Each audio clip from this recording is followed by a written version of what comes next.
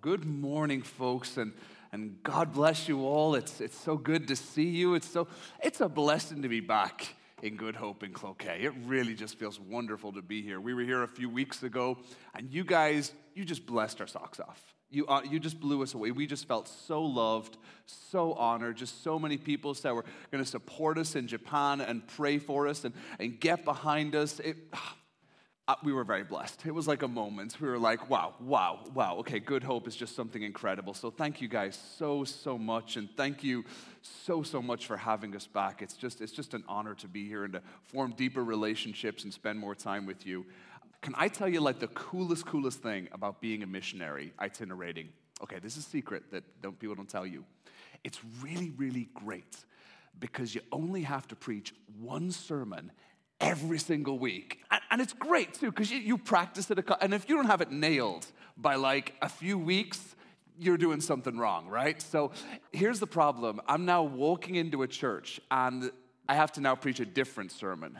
And that's a little tough. I'm feeling a little judged because everyone's like, that was so good. We were so good to have you. We're so blessed. And if I come back and I bomb it this week, you're going to be a little like, dude, what do we get all excited for? Dude, like, he's milking this one sermon dry. You know, he's kind of a one-trick pony, this guy. So, yeah, feeling a little pressured, feeling a little judged right now. And that's just this thing that we do, right? We often just feel in this constant state of being judged. And it's weird because I'm in this situation where I'm very loved. I'm very blessed. But somewhere along the line, I think all of us have learned to equate that our love is based on being judged by our performance, where we have to constantly be aware of all the things that we're doing, feeling like, am I good enough? Am I worthy enough? That the love of my family, the love of my friends, the love of the church is often judged by my performance. And the world does teach us this. We get this bad idea into our heads that if I fail, I'm going to fail to be loved. If I fail, I'm going to have absolutely no value. And this is particularly hard for me, brothers and sisters, because I fail. I mean, I fail big time. Like on my 8th grade report card, one teacher wrote, "There's always money in selling organs." Wow, you know, where do I go from there? My guidance counselor when I was graduating high school came up and said, you know, Stitt, you're a nice boy, but there's no jobs for being a professional nice person. Joke's on him, I became a pastor, you know? And it's hard. People do judge you, and it sits on you, and it can be so heavy. I walked into Walmart the other day, and the greeter said to me, "You got a stain on your shirt." If there's one place where you don't want to be judged for how you dress and how you look, I thought it was Walmart, guys. I thought we were in a no judgment zone here, okay? That was heavy. That was harsh, okay? But it is tough. It is tough. We do walk in a world where we're judged for our appearance and judged for our bank balance and judged for all these things. Sometimes we get judged at church. Sometimes there's this heaviness to feel like you've got to be the super performing Christian who knows the lingo and does the acts. And there's sermons that are just so weighty on you. You're like, I'm just not good enough. And it's so heavy and it's so weighty and it can be so crushing. But here's what I need us to do today. And this is all I want to say today. God loves you. God loves you. God loves you. God loves you. God loves you. And we got to cast off all this weight and all this junk and all this judgment and all this nonsense just to step into this one beautiful, glorious reality. God loves me. Because I was not raised in a Christian household or anything like that. They're very kind of nominally, occasionally went to church, you slept through it. And I was 15 years old, and I was doing all kinds of bad stuff, very naughty boy, and I got kicked out of youth group for hitting on all the girls and things like that. And I was back in England. I was living in Ireland at the time, and a friend of mine said, "Oh, you gotta come. We have got into this boarding school. We've got this amazing band. There's gonna be so much good stuff there. You need to come and check this out." So in my mind, I'm thinking, what? They've broken into a boarding school. They've got this crazy, sick 90s rock band, and they've got drink and drugs and all kinds of good stuff. I am so there. He lied to me. This Christian lied to me. He had legally rented a boarding school. It was a Christian worship band, and they had Diet Coke and chips was the good stuff that they were bringing. I was deceived. And I remember getting there, out in the middle of nowhere, being so angry that I was like lied to, sitting in a Christian worship thing when I'm supposed to be partying. And I'm just giving out and complaining. And as the worship was sung and the Spirit of God started to move, I started to become aware there's something in this room, something I've never felt before.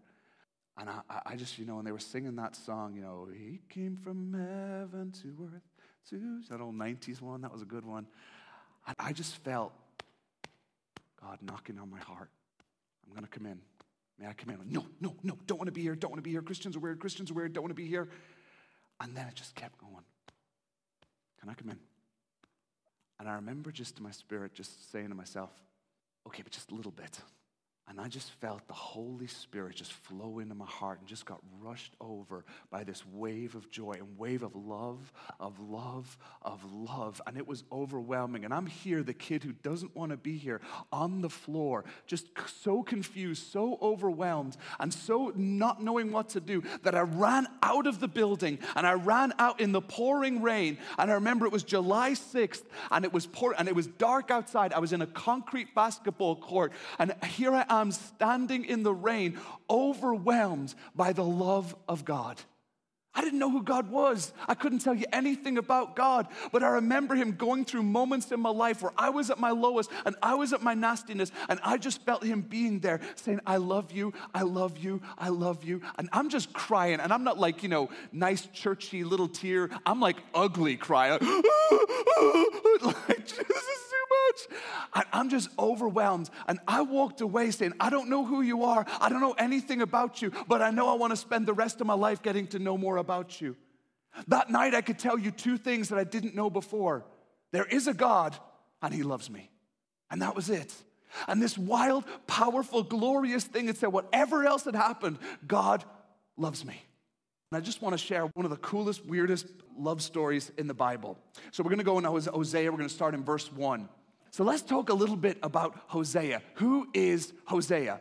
Well, Hosea is like the holy guy of his time. He is like number one preacher. He's like 6th century BC Billy Graham. He is like pastor. He is prophet. He's bringing the thunder. He hangs out with Isaiah. Like, how many of you would like that? That would be cool, like hanging out, getting coffee with Isaiah. This would be so cool. And there's this history written about him that he was really good to people, visited them when they were sick, helped them out. He was just a holy man of God, so in tune with the Spirit of God. And God loved Hosea, and Hosea loved God, and it was wonderful. The name Hosea, it's the same name as Joshua or Jesus, which means salvation. Woo! The dude's even named Salvation. Yeah, I mean, that's a holy brother right now. Pastor Salvation in the house. You want to hear that guy preach, This is a cool guy. He's got so much value in the world. The world just looked at him and said, boom, that's how it's supposed to be. Hosea is fantastic. And so let's read a little bit about the life of Hosea, starting in Hosea verse 1. The word of the Lord came to Hosea, son of Berai, during the reign of Uzziah, Jotham, Ahaz, and Hezekiah, kings of Judah, during the reign of Jeroboam, son of Joshua, king of Israel, Hosea. When the Lord began to speak through Hosea, the Lord said, go and marry a promiscuous woman. Weirdest biblical command ever, all right? This is like, whoa, okay, are we still in the Bible? Because we just went from like History Channel to TMZ right there, all right? God, you have just got my attention. All right, this is a crazy, crazy thing. It's the same word as prostitute, basically. So God is like, the first commandment of this Bible is go out there and marry a prostitute. And go have some children with her for like an adulterous wife. This land is guilty of unfaithfulness to the Lord. Not since God explained circumcision to Abraham has a servant of God been more confused about a commandment.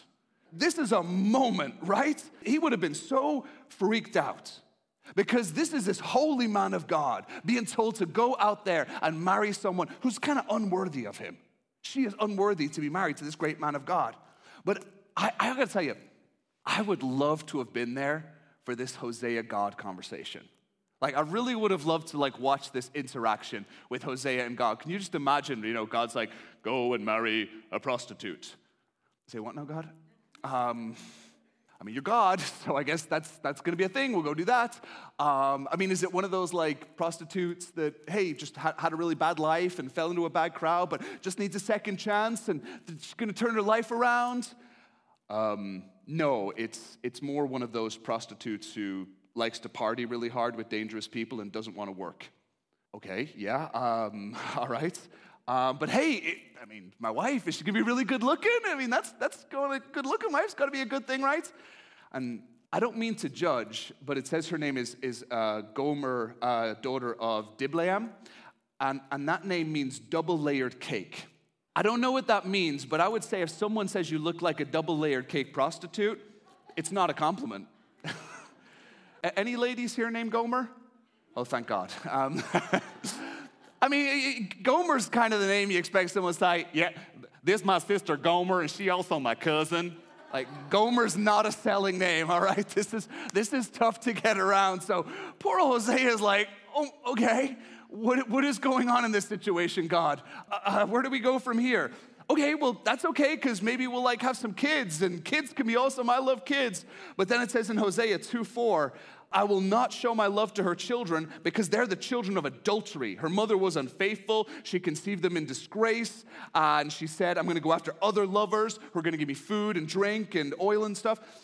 Okay, so they're not my kids. I'm going to have to be raising another guy's kids. Well, this is just going fantastic. But hey, it's okay. Kids are amazing. You know, it doesn't matter. We're going to love them all the same. But they're going to be great kids, right? That's not going to be a problem.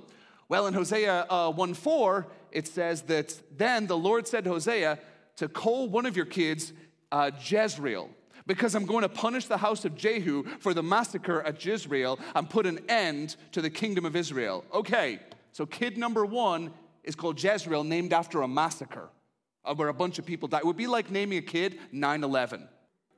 We got some problems here.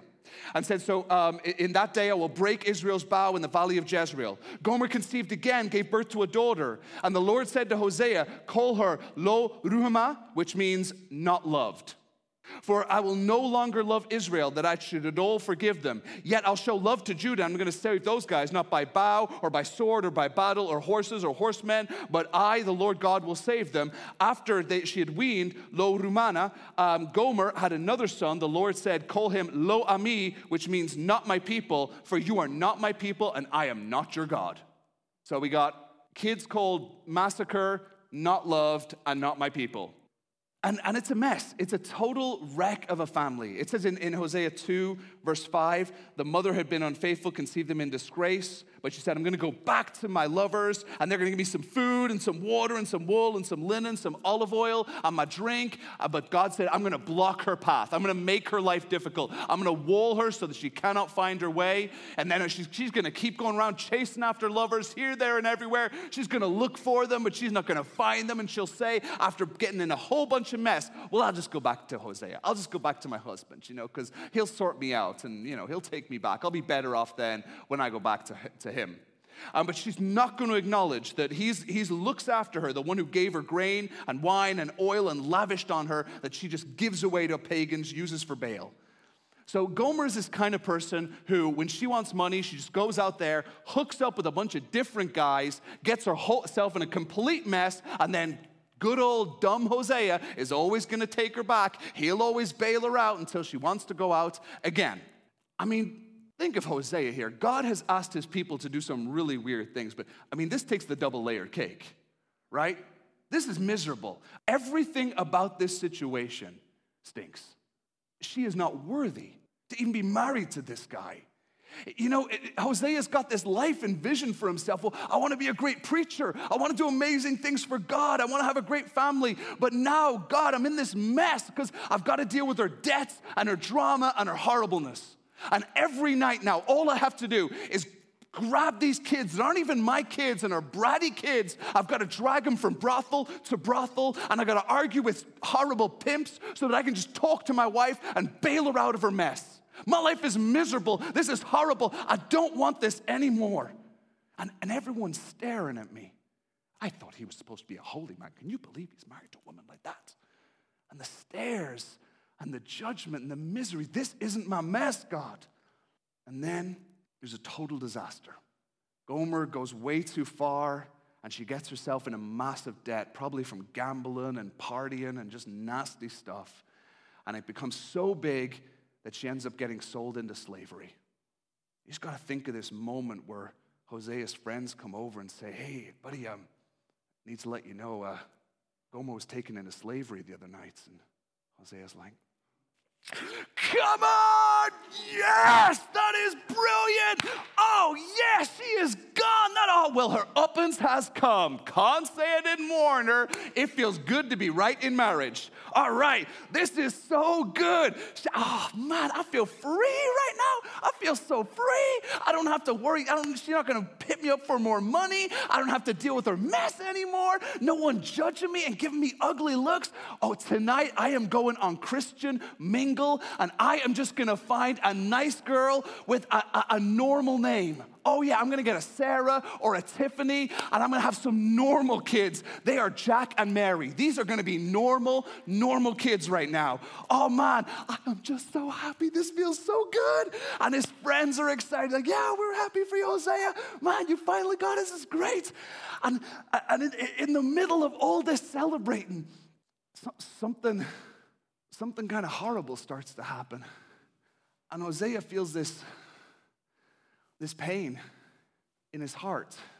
I said, what? No. This is a happy day. Why do I feel awful? Why am I miserable? Come on, my life's about to get good. Why does my heart hurt so much? Why am I broken? I want this to go away. And in the midst of all this happiness, his broken heart tells him, you're longing for the woman that you love. No, this can't be right. I want to be gone with her mess. I want to let it all go. But inside, I really love her. I really love her. There's nothing about her I should love. What's going on here?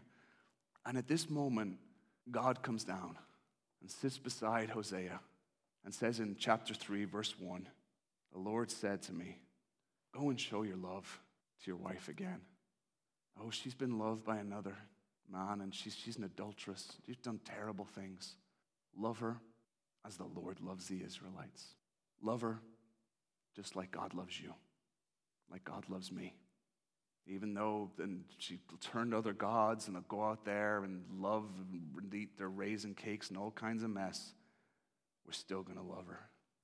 And there's this moment where God and Hosea are just sitting down together, and God's got his arm around him and says, my son, I know just how you feel, because I love my people so much. I love all the people I created so much that my heart just longs for them all the time. And I really want them to feel my love and take care of them, but sometimes they just do terrible things. They walk away from me and they violate my creation, and it breaks my heart. And then sometimes I feel I'd be better off without them, but I just love them so much. I can't help but love them. And in the midst of this crazy story that doesn't seem to make any sense, all of a sudden in this moment, it comes into perfect view as we say, this is not the Hosea Gomer story. This is a us and God story, because we're the Gomer.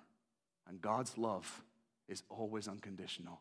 And in the midst of this, what we take away from all this craziness is God loves you, God loves you, God loves you. And here's what's wild. He doesn't love you because you're wonderful. He doesn't love you because he's judged that you've done great things. He loves you because of who he is.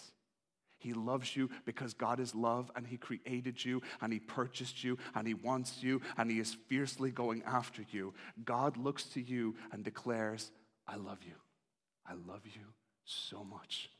I love you more than you can imagine. I want to take care of you. I want to protect you and provide for you, and I want you to love me in return. Brothers and sisters, I got to tell you, I am unworthy of God's love. I am so unworthy. I have to stand before you and declare I'm a sinful person. I have done terrible things. I have looked at God's creation, people that I was supposed to lift up and elevate. I've used them for my pleasure. I've used them for my profit. I've used them to feel better about myself. We've all done this. And just because we've all done it doesn't make it okay, because that was God's child. that we have bullied, God's people we have lied to, God's people we have manipulated, God's people we were told to lift up and we tore down, God's mouth that was supposed to speak truth and we spoke lies, God's people we have denigrated. We're unworthy. We're so unworthy of God's love for us. And in the midst of all this craziness and in my own fear, my own life, where I've looked at my sin and I say, I can't even go in God's presence because it is too terrible for such a sinful man to go to such a loving God. I shouldn't do it. I'm not worthy. I don't belong there. And yet still, this holy God beckons us in and says, I love you. I love you. I love you. Not because of what you have done, but because of who I am and what I've done for you. It's wild. It's absolutely crazy. It doesn't make any sense. And in the midst of all this craziness and sitting down with God and Hosea, Hosea does this crazy thing. He goes out and redeems his beloved. It says in verse 2, and this to me is one of the greatest verses in Scripture. It really brings it home. Hosea says, so I bought her for 15 shekels of silver and about a homer and a lathek of barley. Now, this is a gem that requires a little polishing. We need to break down the good stuff inside here. A human life was generally redeemed for 30 pieces of silver. This is why Judas sells out Jesus for 30 pieces of silver. A life is considered worth 30 pieces of silver.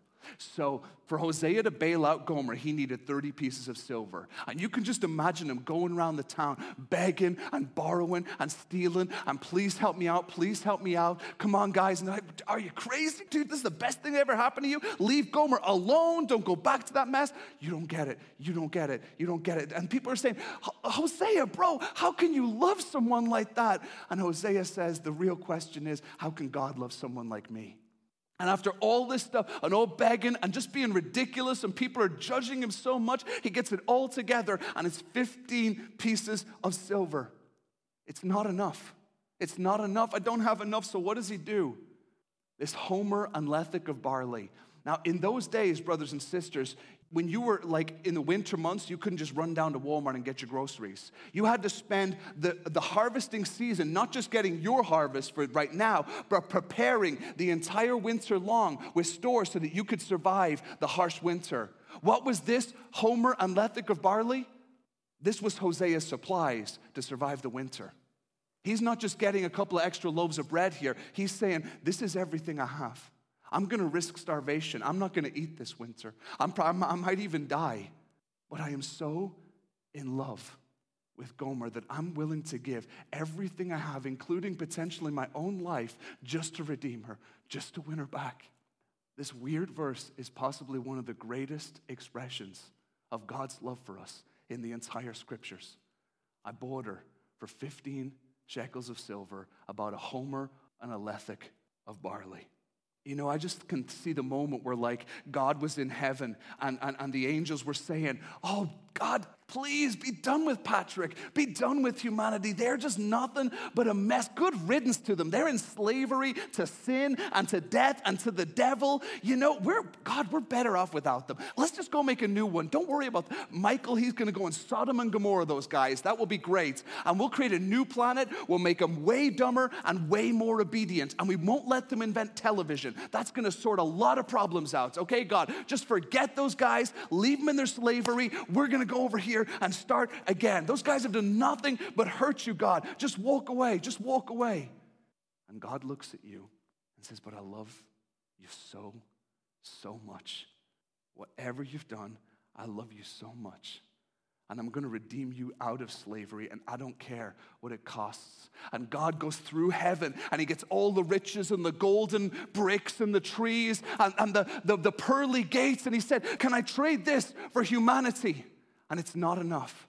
It's not enough. And after the riches of heaven are emptied out, there's one thing left. His only begotten Son. The thing that is the most precious and wonderful thing, the strongest love that exists in the universe, and the unity and the power of God the Father and God the Son. And he's perfect, and he's done nothing wrong, and he doesn't deserve this. And God the Father brings out Jesus and said, now is it enough? And it is done. It is finished. And Romans 5:6 tells us, you see, just at the right time, when we were still powerless, when we were in slavery, when we had nowhere else to go, Christ died for the ungodly, for me, for you. Very rarely will anyone die for a righteous person.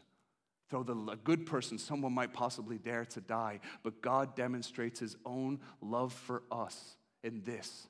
While we were still sinners, while we were in slavery, Christ died for us. We were that 15 shekels of silver and a homer and a lethek of barley. Everything he had. In Japan, where we share the gospel, people are under such heavy judgment. It's got probably the highest suicide rate in the world, but particularly it's got the highest suicide rate among teenagers. And one of the reasons for that is at around 13, 14, the kids take these tests, and they determine what high school they get into, and what high school you get into determines what college you get into, which determines what job you're going to have. And it's hard because, teenagers fail tests sometimes. It's a lot of that in a few days of their life, their totality of their academic career is decided. And people say, this is all that matters. You need to do this. You need to step it up. You need to get this moment. If you don't get this, nothing else matters. Life is over. You're not going to achieve anything. Everything depends on these tests, and we're going to judge you and base everything about you on how you do when you're 14 years old in some stupid test. And when they fail, like kids fail tests, well, that's it. What are you going to do with your life now? Because your value is in how much money you have, or what education you have, or how good looking you are, or how well connected you are. You've got none of those things. So what value do you have anymore? And in this crazy hopelessness, so many kids choose to end their lives. This is so weird for me to say, and I can't believe these words are coming out of my mouth, but in Japan, there are fashionable places to commit suicide. Like the place to go. It's weird, but it's true. And one of those places is called the Akihabara Forest. And it's a horrible place because when you step in, even if it's a forest, it's completely silent. Underneath it are these caverns that absorb the sound, and you can hear your heartbeat. It's oppressively silent. And I'm just in this place, and you're thinking, this is what Japan is like, because there's silence of God's love and silence of God's gospel. It crushes you, and you feel absolutely hopeless and just overwhelmed by the silence and the weight and the judgment in this place. But as you're stepping out of the forest, there's this sign, this old, dirty, rusty sign, and it says in English and Japanese, Isu Christu wa aishimasu. Jesus loves you. Jesus loves you. Jesus loves you. Jesus loves you. And I just love the person that wrote this, and I want to hug them because at this moment they wanted them to know, please, before you step into eternal brokenness, before you step into eternal hopelessness, before you step into eternal judgment, please know Jesus loves you. God loves you. He's given so much for you. Please know you have value. Please know that God has poured out everything, that he's purchased you. He's poured out 15 silver, and he's poured out the barley, and he's poured out his blood, and whatever the world tells you, you are loved by God. Please know this. Please know this. Please know this. My call for us today, brothers and sisters, is for us to start to take off the world's judgment and lies about us. Start to shake it off. Start to get rid of it and start to say, I'm not going to take your shame anymore, because it does weigh on you. I know some of us, we might have been out of high school 30 years, and you can still remember words bullies spoke to you all those years ago. You might be way an adult, and you can remember parents putting you down. And you can remember nasty looks you get from people. And you can remember looking at these celebrities and thinking, why does my life not look like that? Why do I don't have this value? Let's shake it off.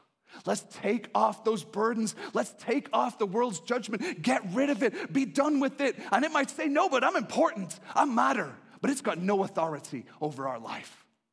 You know, there was a worker for the Department of Agriculture, and he was in this area, and he was inspecting all the farmers' fields. And he went into a certain farm, and he said, well, I'm here to inspect the fields. And the farmer said, okay, you can go in the north field, the east field, and the south field, but don't go in the west field. And this government worker became indignant, and he said, you see this badge? You see this badge right here? This badge gives me authority. This badge says I'm important. And this badge says I can go wherever I want to go. So you're not going to tell me where I'm going. I'll go where I like because of this badge. The farmer peacefully put up his hand and said, okay, Yes, right. And he walks into the west field. And he starts looking around, and all of a sudden, there's a giant bull that starts charging towards him. And as this poor man's running away, the farmer's over at the side saying, "Show him your badge! Show him your badge! Show him your badge!"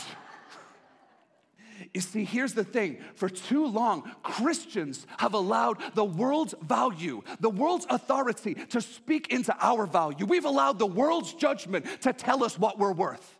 We've allowed the world to tell us we've got our values got to be better looking or to have more money.